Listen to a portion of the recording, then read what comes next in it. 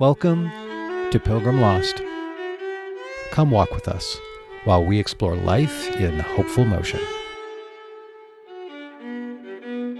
All right, it's Pilgrim Lost. We are here today. I'm really excited about this. This is a fellow that I've known for a while, loosely. We've got some mutual friends, really dynamic, interesting human being who's doing his part to change the world. And just recently, we've sort of gotten reacquainted and started to become friends, I think, on a deeper level, which is a huge gift in my life. His name is Jeremy Vallerand. This is Jeremy. Jeremy, I'm just going to introduce you just a little bit.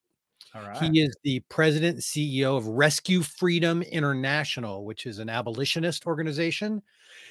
Rescue Freedom International, I mean, the coolest name ever. Can I just say, whatever I can do to get business cards, say Rescue Freedom International, I'm totally in. I want to be able to hand that out All right. when I walk around in the world. And then he is also the co-founder of Climb for Captives, climbforcaptives.com, Yep. which is a philanthropic adventure organization. And well, I'm looking to talk to you about both those things. Jeremy, welcome to the community. Thanks for getting lost with us. Oh, I'm excited to be here. Thanks for having me. So cool. First of all, let's talk a little bit about Rescue Freedom. Let's start there. Oh, by the way, Jeremy's a husband and a father and a neighbor and a community member. I mean, he doesn't just change the world. He's I got like changed a diapers relationship. too, although actually it's Good. been a few years since I changed diapers. As far as getting into becoming an abolitionist, that's not something that happens overnight.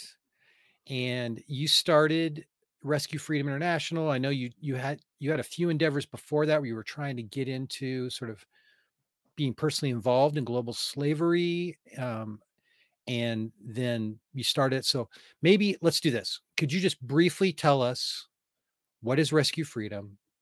And what I really want to know is how the heart of a middle class white kid in in America fell in love with this issue, and where your passions were so much you wanted to dedicate your life to this. So those are the two things I'd like you to address, All please. right.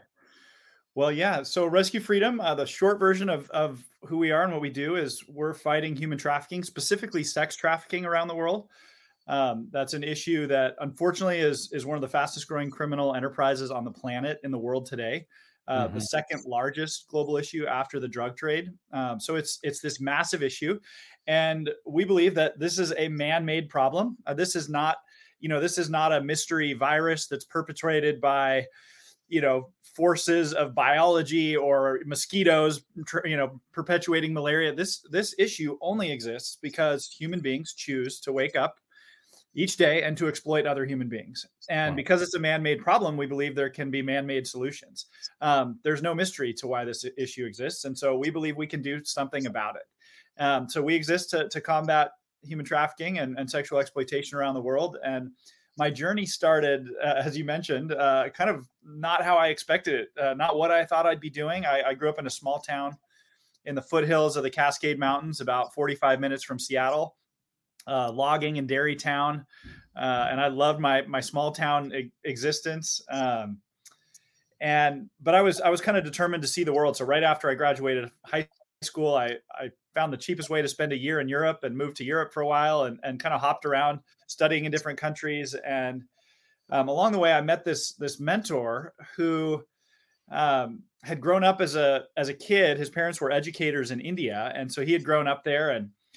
And this was before I was married, before I had kids. And at one point, he invited me on a trip to India. He just wanted to go and retrace his childhood steps. And he was in his 60s at the time, and his wife hates to fly, and it's a very long flight. If you've ever flown to India, there's no fast way there, and so she didn't want to go.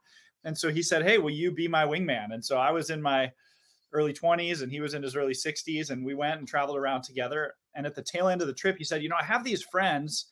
I haven't seen them in a couple decades. I think it was the last time he had been up there." He said, "But they've been rescuing kids out of brothels, and I've always wanted to go and see the work." And honestly, my first reaction was, "Wait, what?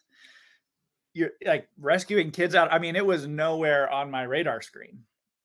And so he's like, "Do you mind if we just tell them we'll give them our last day?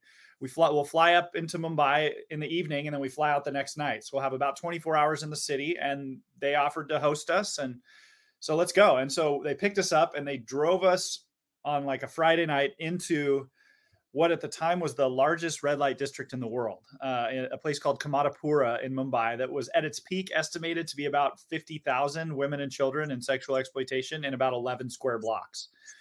So for me, I mean, that was roughly like 10 to 12 times the size of my hometown. And so trying to wrap my head around 50,000 people in exploitation was beyond imagination. And this was not a glamorous, like, we're appealing to tourists, we're trying to allure, people to come here for some kind of sex tourism or something. This was very poor. At that point, Mumbai was booming, and there were about 8 million men who were migrant workers who would come into the city for about 8 months a year and be sort of day laborers on all the construction projects, and then they'd go back to the villages. And so this was a red light district that was set up to serve these sort of day wage workers. And it was just rampant exploitation. And honestly, for me as a kid who had never seen that kind of poverty or exploitation, it just broke my heart. And I was discouraged. And honestly, it was kind of like, why are we here? Like, why did we need to see this? I just want to go home. I don't feel like I can do anything about it. And they said, no, you gotta see the other side. And so then they took us a couple hours outside the city and took us to a series of safe houses. The first home, they said, this is a home for kids under the age of 12 who are getting specialized medical treatment. Most of them are HIV positive, all from those brothels. And again, I was like, I don't know that I want to see this. That sounds super discouraging and heavy, and I don't have anything to offer these kids. And when we walked in, I remember as we approached the front door, I could hear the kids laughing and singing and playing. And it just sounded like a bunch of kids running around having fun. And we went in and spent a couple hours just playing with these kids and singing and dancing and playing the, Indian version of Duck, Duck, Goose. And I just knew, honestly, my first reaction was, if there's this kind of hope after that kind of darkness, I have to be a part of it. I don't know what that means. I don't know what it looks like.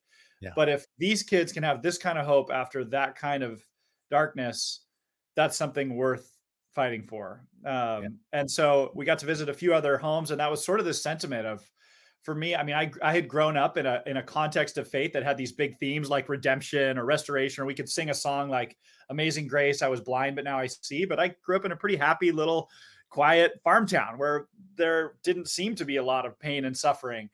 And so I think in my mind, I believe like, oh yeah, that, you could be blind and see, or you can have hope after darkness. But when I saw the red light area, I thought, like, honestly, I don't think there's hope after this.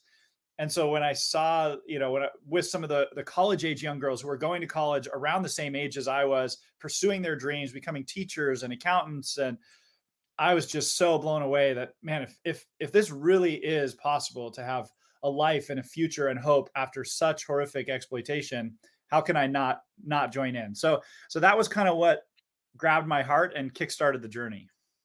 And then I know that you came back to the States and you were like, I want to get involved in this. And you tried kind of a couple different ways to go through other organizations, but there was, sometimes nonprofit work can be tricky. And sometimes people don't really know how to follow through with what the promises they make, or financially, they're just not prepared to do what they're supposed to do. So you're like, I'm just going to start a fiscally responsible organization that supports dozens of locally run, locally placed, human traffic saving organizations around the world. I'm going to do a US hub in order to support all those locally based organizations. Is that correct?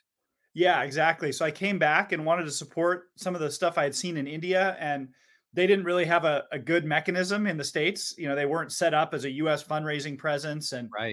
And so I couldn't really get money to them. I wasn't prepared to like pack it in a fanny pack and try to like smuggle it over there or something.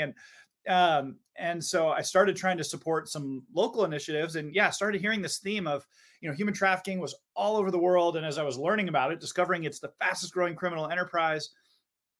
And then I started hearing about all these American organizations trying to recruit Americans to move overseas to go fight human trafficking. And it just, it's not that it's inherently wrong if somebody feels compelled to uproot and go to another country and engage there in humanitarian work. That's great. It's just not super scalable, right? If this is the fastest growing criminal enterprise, and these people have to move and then go to language school and learn the culture, and they don't know where it's happening and why. And then if their kid gets malaria, they're probably going to move back to the States for medical treatment, or that if in fact, which was sort of proven to be true, if there's already people in country who are giving their lives to serve their community, wouldn't it be way more efficient, way more effective, way more scalable, and way more powerful if we could just come alongside of the organizations and create that U.S. kind of hub that can raise the funds and build the resources and connect them together internationally. And so it was about a 4-year process from when I went to India to kind of seeing all these trends and seeing how all these things were playing out and getting connected to a bunch of other amazing sort of mom and pop initiatives around the world led by nationals, about this 4-year journey that eventually then finally led to us saying, you know what, nobody's really doing what we think needs to be done.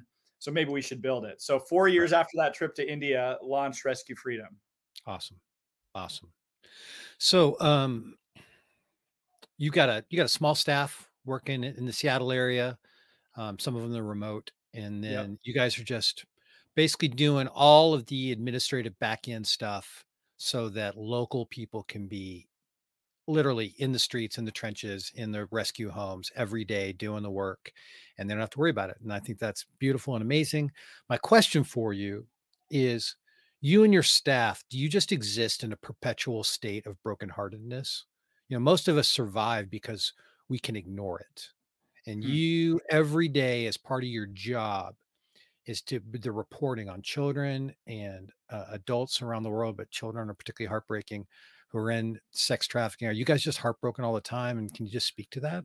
Yeah, I mean, the answer is yes and no in a sense. So we have this phrase. I remember when we moved into our little office, I wanted to put some, inspiring quotes on the wall and things that sort of captured our ethos. Hmm. And I remember my wife was helping me find them, and she's like, "Well, what do you want the wall to say?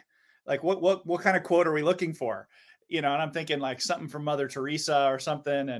And I was like, well, the sentiment I want to communicate that I think is what keeps us grounded, that needs to be on the wall when you walk in our office, is something to the effect of, it's not the injustice that drives us, it's the magnitude of hope.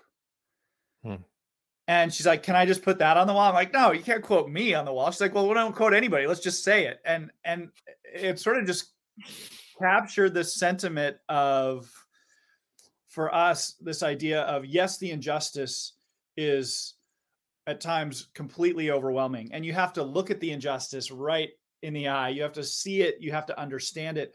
But it's really not the injustice that drives us. It's the magnitude of hope. And it comes back to that first experience of, I saw the injustice and I just wanted to go home. And then I went to the homes and I met these kids who were thriving and full of hope and joy. And then I wanted to act. It wasn't the injustice, isn't actually what motivated me to act. It angered me.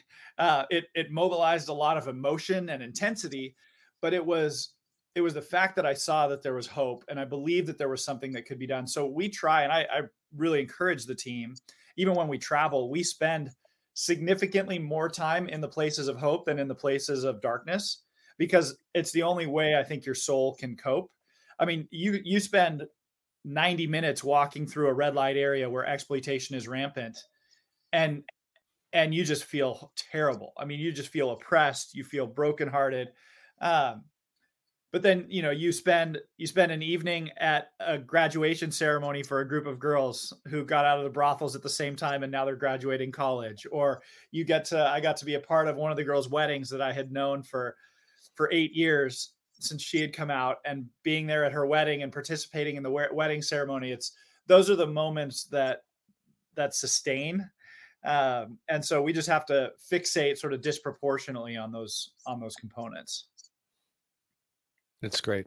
I was going to say something, and if I'm out of line, you just tell me I'm out of line, Jeremy. I mean, you and I are good enough friends. You can do that. But there are people who look at you and they go, who the hell are you? Like, here's an issue that's radically affecting marginalized people around the world. And you walk out of your safe little small town background and you think you can help. It's so condescending for you to say that I can help these people and these people that, that live far away or whatever. And what I want to say, and from our conversations, one of the things I love about you is you're like, I can't help them. Like it's their people that can help them.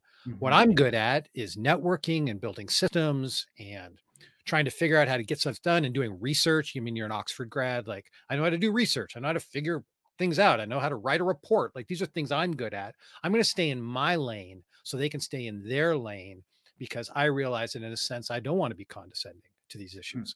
Am I speaking accurately? I mean, I know I'm making a large statement. Yeah, no, I think, for me, a lot of it, and one of my favorite things is seeing. I think one of the most catalytic things that I've been able to be a part of is seeing when survivors who have come out are the ones driving the vision and saying, we started initially focusing on that care side of it. Because I was meeting people who were in their country saying, these kids are in my village. One of Right. my favorite programs was launched by a nurse who just started going into the red light area to provide free medical care because the the STDs were so rampant, and so she started going in, and then she just started building relationship. And these women started saying, "Will you get my kids out?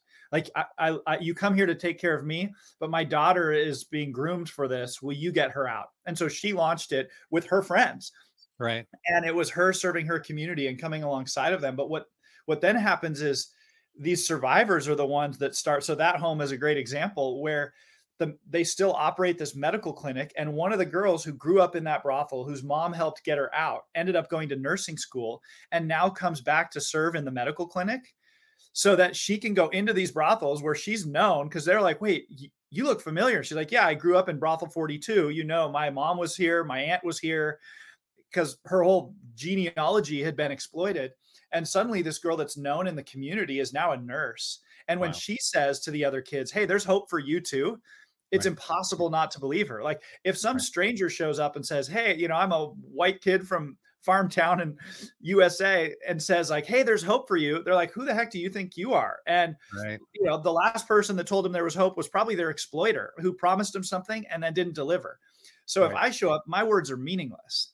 But when a Right. survivor shows up who's known in the community and who's been there, or when a survivor goes back to the village where the girls are being trafficked from and says to the families, "Hey, this was my story. They promised me a job, and I know that's what they're telling you is the future for your daughters, but don't believe them."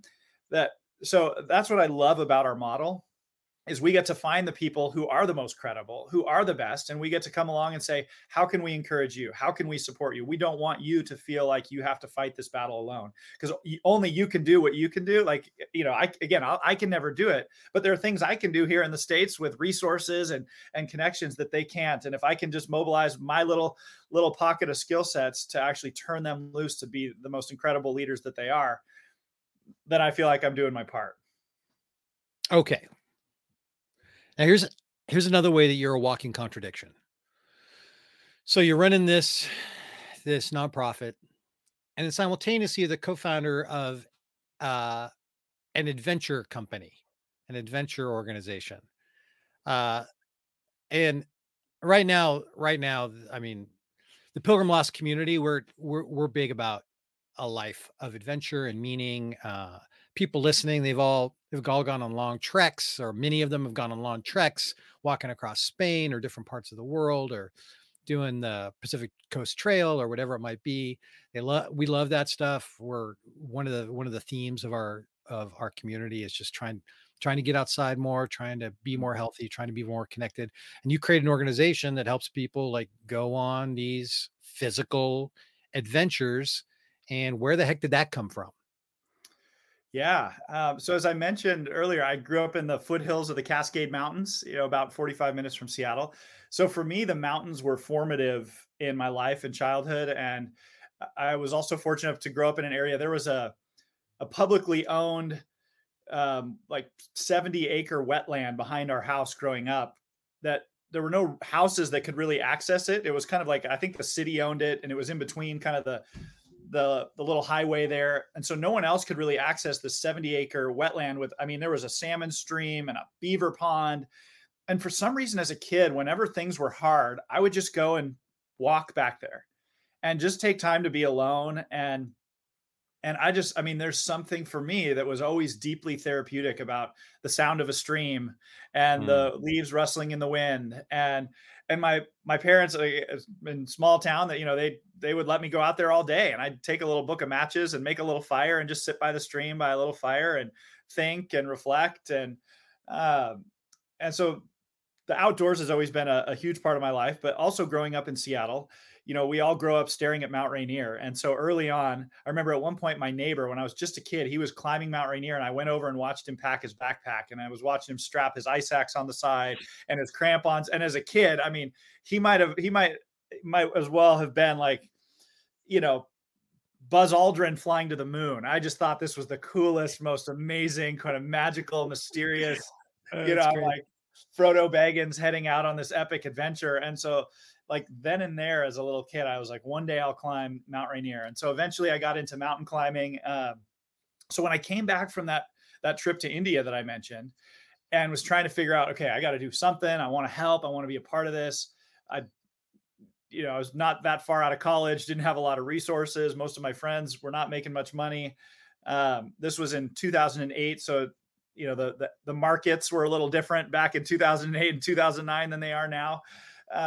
And so we were trying to figure out what to do. And a few of these friends had asked me if I would lead them on a trip up Mount Rainier, some other Seattle area, kids who had grown up with that as a bucket list. And I was the only one they knew that climbed it.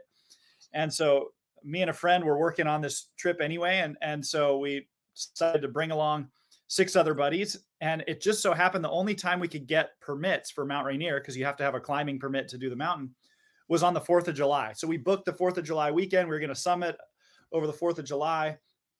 And 2 weeks before we left, I remember we were doing our last training hike, and I got this email from a friend that was doing like a Race for the Cure 2 weeks. cancer marathon. 2 weeks before. Yeah. Okay.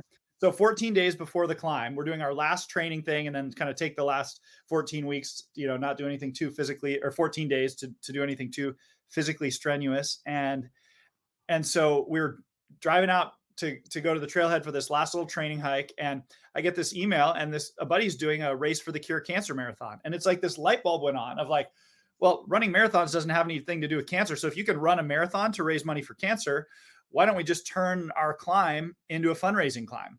And I hadn't heard about it. I mean, others are doing all kinds of stuff like that now, but at the time I had never heard of anything like that. I was just like, well, I bet we could get our, friends and families, moms and grandmas to like donate $50 in support of us climbing this mountain, and it'll raise some awareness about human trafficking. And so I pitched it to the guys at the trailhead. I said, hey guys, what if we got 14 days? What if we try to raise $14,410, which is $1 for every vertical foot of Mount Rainier in 14 days. And we'll put it towards helping kids get out of exploitation. And the guys were like, well, sure. I mean, we'll follow your lead if you want to build it. So that night I set the most like basic little WordPress website, and another buddy was trying to figure out, who do we donate? And we found a local nonprofit that we could team up with, because the India one didn't have a way to raise money for them. And so we threw this thing together, and it just took off. And in 2 weeks, we raised about 25 grand for this climb. And people started, one of the guys climbing was a pastor, and he learned about it through participating with us. And he said, hey, will you come and just speak to our church about human trafficking? People need to know what's going on. Let's learn about it. And I remember thinking, well, I actually don't know anything about human trafficking other than I met these amazing kids, and it was really bad. And now there's amazing hope. Like, that's about all I know. And then a few other friends reached out and said, hey, when's the next Climb for Captives? That's what we called it. We didn't know what to call it. We threw this name on there on the website because we needed a domain. And so then all of a sudden people are like, hey, when's the next Climb for Captives? Can I do one? And so then we did it again. And then more people were like, hey, can I get in on a Climb for Captives?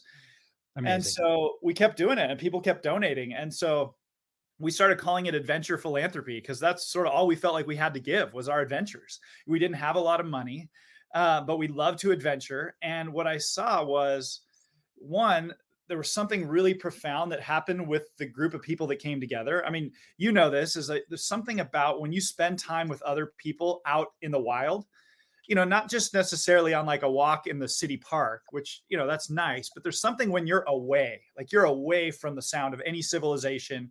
You're out of your comfort zone. You've pushed you've pushed past that point where you can just, easily turn around and go get a sandwich on the corner. You're out, you're away. And people put their guard down. People start to reflect. People don't have cell reception. Amazing things happen. So what we started seeing was people were having these incredibly profound experiences because they were out in nature. And then you add to the fact this knowledge that somehow by doing this, not only is our life changing, but other lives are changing as a result. Like, it almost felt too good to be true. I mean, I still have these moments. Privilege is not the right word, where Mm. it just feels like something something even bigger than privilege, right? Like, how Oh could yeah. me, like, how could I get to do something I already love doing that feels in and of itself like one of the greatest gifts that I can experience as a human, is to like Right. enjoy the wonder of creation. That's like that in and of itself at times feels too good to be true, when there's a beautiful sunset, or, a crisp mountain breeze, and then you throw onto it, and then somehow by us doing this and inviting our community, somebody's life on the other side of the world is going to be radically changed forever. Like, I don't even have words to describe that it just felt too good to be true. And so this group just sort of bonded over this sense of awe and wonder, not just about the shared experience, but this knowledge of how humbling it was, how privileged it felt to get to do something so significant that also was just so personally fulfilling. I love it. I love it. And Climb for Captives is now an organization, climbforcaptives.com. And anybody can do it for anything. You can go on there and build a campaign, right? You can go on and just decide we're going to do a 50-mile hike, the 12 of us. And along the hike, we're going to raise money for our favorite thing. It Yeah. doesn't have to be human trafficking, right? This is our organization we want to raise money for. You don't have to wait for Race for the Cure to do the administration. You can kind of do your own on you. Is that right? Am I correct? Yeah. So what ended up happening over time was, you know, I had sort of Rescue Freedom and Climb for Captives running in parallel. And more people started asking, like, well, do I have to climb? Like, can I do a long through hike? And I'm like, of Right. course, like, do whatever. This idea of sort of use your adventures for good, this adventure philanthropy kind of concept. And for us, kind of this Love it. idea of like, get outside, invite people into adventure, and go change the world. And so it's sort of expanded. There was one of our team members, she's on staff with us now, but a number of years ago, she doesn't like to climb, but she loves to do these long, grueling through hikes. And so she started this thing at a time, called it Freedom Hikers.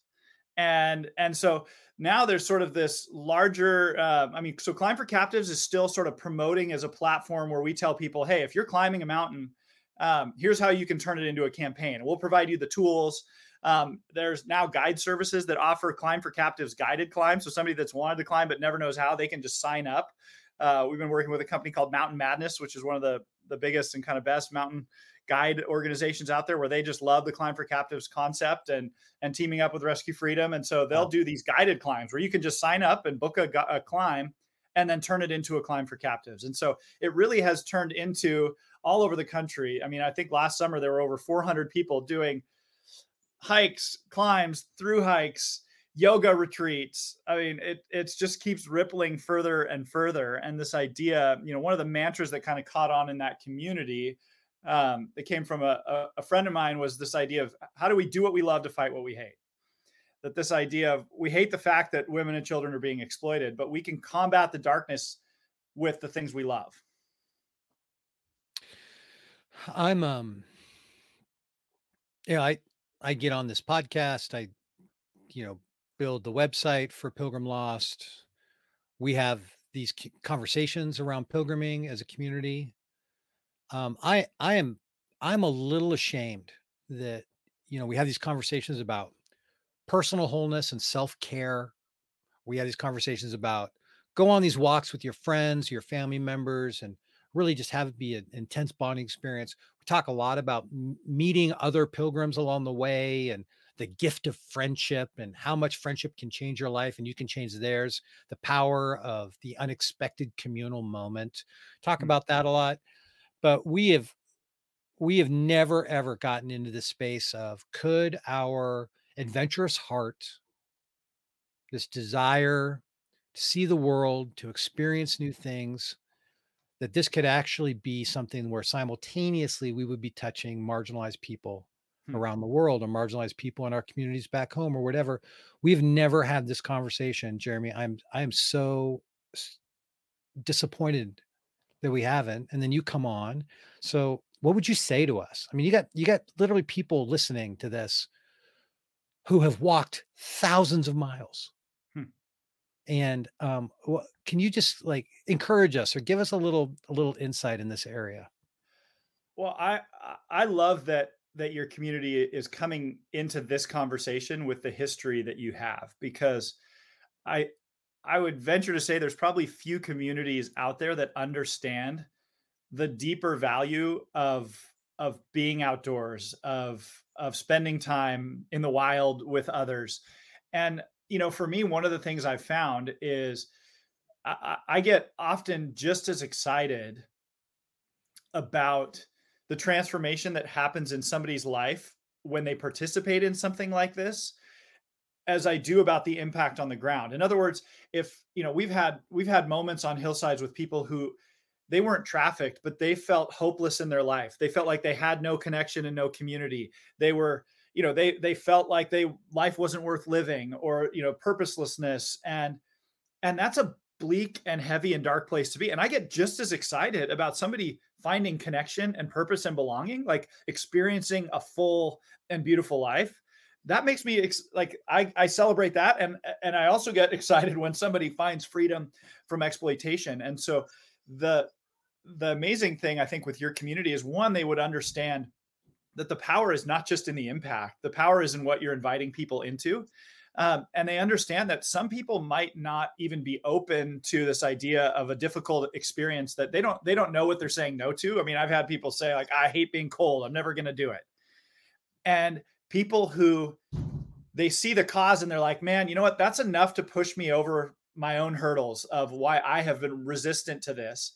And with some of these people who I really care about, I'm looking at being like, oh, you have no idea what this is going to do for you. And I'm so excited for you to experience your flourishing as well. But it's the cause that gets them to get over their barriers, over their fears, over those hurdles.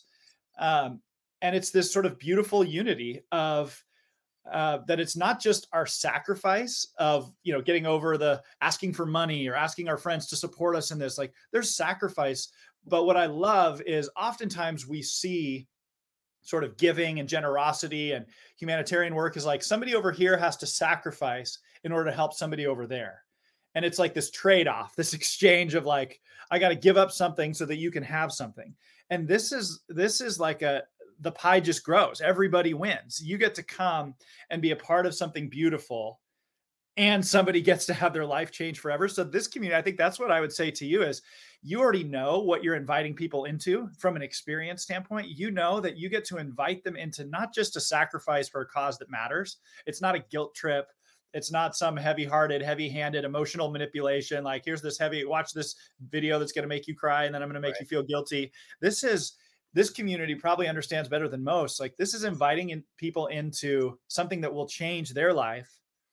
And along the way, they're going to discover it actually changed somebody else's as well. So you get it, the power. And so for some of those people in your world that you just know this kind of trekking and adventure would change their life, but they've been hesitant, this is another opportunity to invite them into a different problem, a different challenge that they're going to take on. But along the way, they'll discover the thing that you all have loved all along as well. And what a powerful thing for a community to do together. Like a group of people that already know each other. Maybe they don't know each other great. Maybe it's a company, or maybe it's a faith community or whatever, to get together and go, let's go on this adventure together. I mean, here I'm in Portland. Let's climb up top of Mount Hood. And in the process, Yeah. let's figure out a way to send some dollars to something that matters. It's really great. One more thing I want your advice on, Jeremy, and I could do this all day, but one of the other things we talk about on Pilgrim Lost fairly regularly is when you're on pilgrimage, specifically like on the Community of Santiago, there's this weird sensation that happens that doesn't happen back home often, is when you're walking around, when you're on the Camino, you just assume that every other person that you encounter is your friend. Like the moment you meet them, Oh, I love that. just because you're both on pilgrimage together, you just assume that, like, it's like going to a conference, like we're all into anime and we go to an anime conference and I like everybody because we're all into the same thing, So you're on pilgrimage, you just kind of assume that we're all in the same story. Hmm. Like, oh my gosh. But when I walk around Portland, my tendency is to go, we're in different stories. That person is different than me. I should, Interesting. it would be rude to say hello or I would be going out of my way or be awkward where I'm walking on the community. I'm like, I say hello to everybody because we're all in the same story. Does that make sense? That concept? 100%. I think I've never thought about it this way. I think that's why I have this resistance to people that hike with like AirPods in or like listening. But the worst is listening to like music on their speakerphone in the woods when they're hiking because and I think I've never thought about it this way, but it's like the way you articulated that, like we're in the same story. It's like I feel like as they're passing me, they're not in my story. They're not Yeah, making eye no, contact and saying howdy as you pass, right? they're They're telling you you're not in my story, yeah, right? That's like very dehumanizing. totally. And so it always feels like it just feels like this. It's like it's like the curtain comes down in a play, and you're reminded that it's acting or something. It's like Right. the props fail, and you see a rope swing through the scene, and it just like Right. but the way you articulated that sense of being in the story together, I love that because that frames that experience for me. So, with trafficked people around the world, how are we in the same story?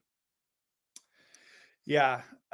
Well, kind of to come back to what I said about and what you all know of the things that the reflections that you have, the things you discover about yourself, the way you confront your pain and your wounds and your brokenness in nature and in one of the things that I've seen over and over again is at the end of the day, the goal of fighting human trafficking is not just to get somebody out of a situation of exploitation, because if they get out and they believe that they have no dignity, no self-worth, that nobody could ever love them because of what's been done to them, that's not a real victory for that person, right? A lot of times those people, if they don't have something they're being welcomed into, and if they don't start to discover their value, and that usually has to happen in the context of says about you and who you are, that speaks to their infinite value and their dignity and their equality. Um, and what I've found is in doing these types of adventures over the years, of people coming into it thinking, "Oh, I'm here to help set someone else free," and what they discover as they find connection and community is the areas that they're not free themselves. Like at the end of the day, every human, whether you grew up in a context of addiction or pain or a broken home or loss or trafficking, every human deep down, we're longing for the same thing. We're all the same. We long to be loved unconditionally. We love to be known and seen. We love to be connected and in relationship, and to know peace and rest and not fear. And at the end of the day, we're all in this together, whether you've been, again, whether you're a trafficking survivor or not. And so what I love is as people start to discover that, they think they're there just for someone else's freedom, and then they start to find their own. And in that way, we are all the same. We're all longing for the same things. We're no different. Um, we all long to experience those things. And I think we can experience them in the wild in really special and unique ways, especially in the context of community. Your organization is called Rescue Freedom International, rescuefreedom.org. Jeremy, we've talked about uh, climbing for captives, this adventure philanthropy idea. There are other ways for people to stay connected or to support you if they or to learn more about human trafficking around the world that you would recommend. Like, can you just give us a little resource guide or a Yeah, little or absolutely. how The we can help website that you? you gave, yeah, the website you gave, rescuefreedom.org, is a great place to start. Our social media at Rescue Freedom. We're on kind of all the various platforms. And part of the reason why, as I mentioned at the beginning, that human trafficking is a man-made problem, and so it can be solved with man-made solutions. And so what we try really hard to do is actually put out resources. Our social media and our website. It's not just about how do we raise money. It's how do we educate people so they stop perpetuating the issue, so they know how to recognize vulnerabilities in their community. There was a girl from my kid's school that was trafficked in the last year, from a quiet, pretty suburban little school.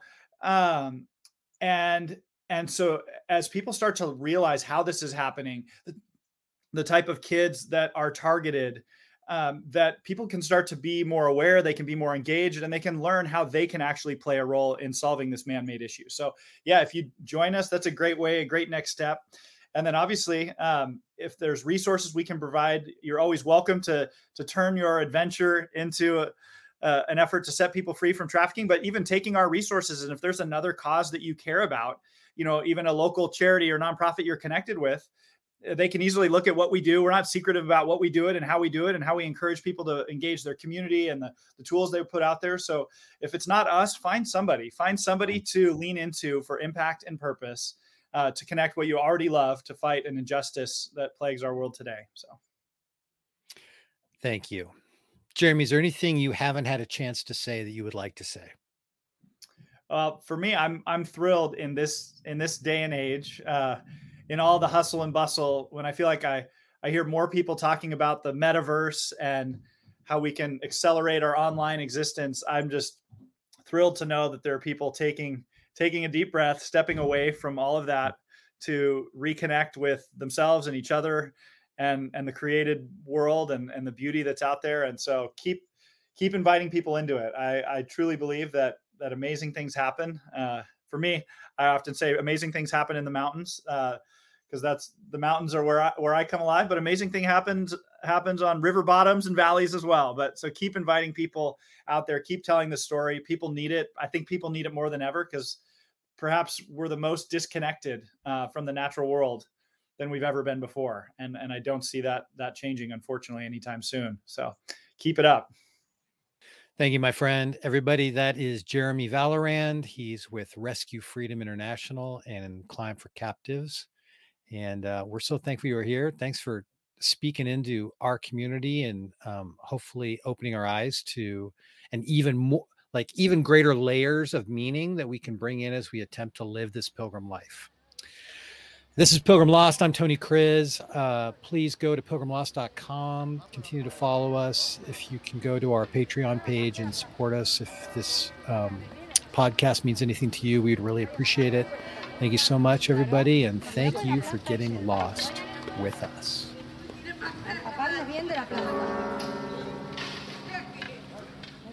Thank you for walking with us. To stay connected, visit us at pilgrimlost.com. Please comment, share, and respond.